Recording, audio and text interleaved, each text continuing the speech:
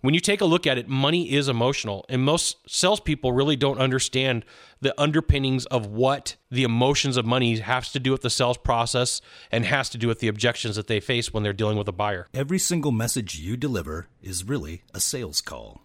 Either you are selling or being sold. Salespeople love to brag about their skills. And the truth is, your success in closing sales depends on your skills, your abilities, and finding the right training.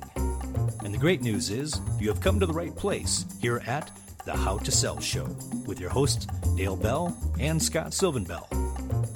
And be sure to join the party at howtosell.live and download your copy of The 10 Common Mistakes Salespeople Make. Aloha from Sacramento, California. Today, I'm coming to you live from my studio, and it's a perfect day to talk about sales and a perfect day to talk about emotions. So here's the thing. Money is emotional. Money's emotional. Like, this is going to be a super important lesson for you from the perspective of where a lot of issues come from in your sales process. You may hear the phrase that people buy on emotions and justify with logic, and that's 100% accurate. Now, the thing that you got to remember is once that person makes that purchase, there are lingering feelings of emotions or a whole bunch of emotions after that purchase is made or after something is sold. Anytime that somebody's making a purchase, there's a few things at play. There's time, energy, effort, risk, and status. These 5 things set the table for everything. The time that it took to make the money, the effort that it took to make the money, the energy that it took to make the money, the risk of losing the money, and the amplitude of status that they get or the loss of status they have for making the wrong decision. And in the insurance world, they have a word called indemnity. And indemnity means to be made whole. And so when people buy something, they want to know that if there's a problem, they're going to be made whole. And this is where 100% money back guarantees come into play.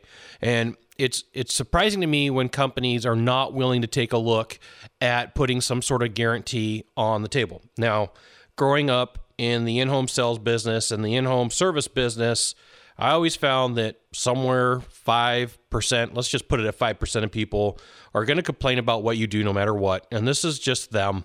They wake up in the morning and, they find a reason to complain. They walk down the hall, they find a reason to complain. They interact with somebody, they find a reason to complain. And if you focus on these 3 to 5% of people, your life is going to be miserable. Now, the other, let's say 95% of people, they just want to make a good decision. They just want to buy something good. And this is why they search for a money-back guarantee. And if you could get testimonials that you've given your money back, this is why it's super important, because in their mind, remember, there's like the five things that we set the table with. We got time, effort, energy, risk, and status. When you take a look at it, money buys you necessities. No money, no necessities. And so you may be selling a product or a service, and when you take a look at it, you're like, well, this person makes $100,000 a year, and it's only like $1,000 product. It's 1% of their income. Okay, well, let's go back and take a look. Did it take time for them to make that money? Yep. Did it take effort? Yep. Did it take energy? Yes. Did it take risk? And you're like, well, wait a minute. There's no risk there. It's just like a TV. No. What you don't understand is that person has to answer to somebody. That person has to say, hey, here's what I bought. And it may not be a significant other. It may be a friend. It may be a coworker. It may be a neighbor. And you're like, no, nobody answers to a neighbor, a coworker, or a friend. And wait a minute, that person has influence over their life because nobody wants to be seen as making a bad decision. Because what happens is when you make a bad decision, you lose status. When you make a bad decision, there's a lot of risk involved. When you make a bad decision, you've put time, energy, and effort into making that money. And so when you think about it, status gets us just about anything that we want in life. Okay? So if you've got money status, you could buy time. And you're like, no, Scott, you can't. Yes, you can. Like, if you've ever been somewhere where there's lines of people and then with some money you can cut in front of the line, you may think like, hey, Scott, money doesn't buy me time. Like, yeah, it does. Absolutely. You could pay somebody to go do things for you. You're like, I really don't want to go stand in line and do this. I will pay somebody to do it for me. Yep. You just bought some time. Attention. Like if you really want to get to the powerful person and you need to get their attention, somehow you could use some money to do that. Action. We could buy something that we need. Car's not working. Instead of taking it to the mechanic, I'll just go buy a new car. So there's definitely things that money gets you for status, and people judge us by our status. People judge us by our stature. It's interesting. There's days where I travel and I'm in flip-flops, or as they call them in Hawaii, slippers. I got my slippers going. I got my shorts. I've got probably a hoodie and a Shave Ice t-shirt. And, it's interesting to see that one way I get treated differently than if I'm in a custom suit and tie, polished shoes, belt, cufflinks, nice watch. People will treat you differently based upon your status or if you've got a really well-known name. And, the thing is people may vocally say, like, I don't like people who have this status and I don't like people who have money, but deep down inside they crave it. They're like, hey, I want these things. People don't just want to be seen as good with money. They want to be seen as smart. And, that desire, there's like a couple of things that people want. They want to be seen as smart. They want to be seen as good with money. They want to be seen as making good decisions. And when they make a bad decision, all this goes away, right? And so all the feelings of, am I going to look dumb? Am I going to look silly? Is there going to be a problem come in? And they can cause problems for you as a salesperson. You're just thinking, this person has got an objection over money. Like it's too much money. Like that's probably a smokescreen. When you get down to it, the way that most objections work is typically, and I'm not going to say this is 100%, but typically the first objection isn't the real objection. The first objection is the thing that comes to the person's mind that goes, how can I get rid of this salesperson and get them away from the table? Like, I really don't want to talk to this person. And so people have learned over time that the easiest way to do that is saying, it's the money.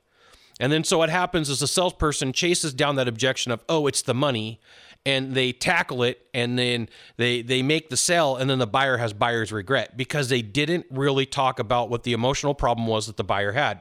Here's the real deal is when somebody's making a purchase for a company, they're putting their stamp of approval on the project. And they're saying, hey, I've done the research and I've put the information in and I found that this is the right place. And I've been inside of organizations, and at one point I worked for an organization where I picked the wrong vendor and it was on me. And I got all of the remarks. I got all of the comments, Scott, you made a bad decision. And I heard about it for 6 months until somebody else made a bad decision. And so I've been on the receiving end of this. I've been on the problem side where I was the one that made the wrong decision and I got made fun of, and I got called to the carpet, and it wasn't a small sum of money. It was not an insignificant sum of money.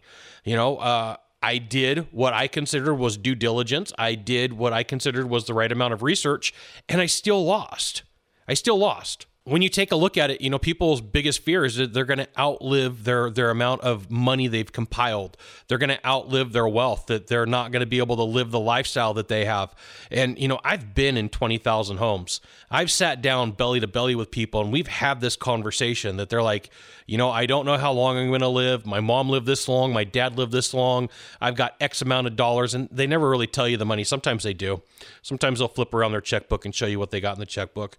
But they'll say, hey, look, I've got X amount of years to live. I got 20 years to live, and I've got $500,000 in the bank. So, if I take that and reverse engineer it, I can comfortably live on this much money after taxes and investments and everything that's going on. So money becomes emotional because they're like, I don't want to have to eat a can of tuna a day to live and survive on. They're like, if I have to do that, that's going to be a problem. So here's the thing. I've uncovered a few things that'll probably help you out. Let's say that you're dealing with a buyer, and let's say that they're upset about what you've done. The second that somebody starts telling you how old they are, it's a money problem. They're not going to come out and say it's a money problem, but here's what's going to happen. They're going to talk to you, and they're going to say something for about 2 or 3 minutes, and then here comes the punchline to the joke. I'm 85 years old. Like, what they really should be saying is, this isn't an age issue, this is a money issue. And then typically when somebody says, hey, this isn't about the money, it's always about the money. So if you're like, why am I having so many problems with this person? Why are they being so irrational? Why is it that I can't talk to them? It's because they're so wrapped up in the emotions of the money that they're not going to listen to you. They're not really going to be there. And so here's what you got to do. You got to let that person vent. You got to let that person say everything that they need to get it off their chest. And I found that this takes between 3 and 5 times of telling the same story over and over and over again. And so what I see CSRs or salespeople screw up with the most, and even managers when they don't realize what's going on, is they try to cut this story off. And, you need to let that person get the poison out. You need to let them say, this is what happened and this is what went down. And then they pause for a second, then they tell you the story again. And just count. It's going to be between 3 and 5 times. But what you're looking for is for them to do the sigh. They'll go, and now I'm over exaggerating so that you can hear it on the microphone, but you're going to see it. And all of a sudden, now that they've got the poison out, now you can have a conversation with them. And I found, if possible, if you can get face to face with this person, it's going to help them simmer down a little bit. The reason for you to understand why money is emotional is so important is because really, it's the decision behind the decision and the fear of looking dumb that stops people from making a purchase. Now, sometimes it is the money, and I'm going to say, yes, I get that. But a lot of times you're dealing with the wrong objection when you're dealing with the buyer. And because of it, you think that it's the money. And you think I got to get this person a discount. I got to get them a price match. But you're on the wrong objection. You're not talking about the right thing. Back out for a second and think about it okay, if this person's worried about status, how can I talk about the status that's going to help them? If this person's worried about making a bad decision, how can I talk about the guarantee, the risk reversal to help them out? Now, I do want to give you one last thing here, and it is super important. I do want to talk about one thing that's really important. Now, I'm going to give you an example. Salesperson X. Salesperson X is a complete scumbag, and salesperson X goes and uses emotions to go manipulate a buyer in a way where they make a purchase that they shouldn't, and the salesperson really doesn't care. Salesperson X really doesn't care about the outcome. They just care about their commissions. Well, what's going to happen is those emotions are not going to go away. In fact, they're going to get amplified. And if you ever really want to have a show that's going to give you an opening of what's going on, wait for somebody to come talk to that salesperson who cheated, lied, and stole from him. You are going to see some problems, some fireworks, some issues that you couldn't believe. You really do have to take care of your buyer. You do have to do the right thing for them. When you emotionally rip somebody off, they will do everything they can to destroy you. It's not a good place to be. You do have the responsibility of doing the right thing. Thanks for checking out this episode of the How to Sell Show. You can join the party at howtosell.live to get the show notes, links, updates on new episodes, recordings of previous episodes, articles, as well as videos. You may not know this sales secret, but sharing this episode with a friend will bring you good luck. See you soon. Mahalo.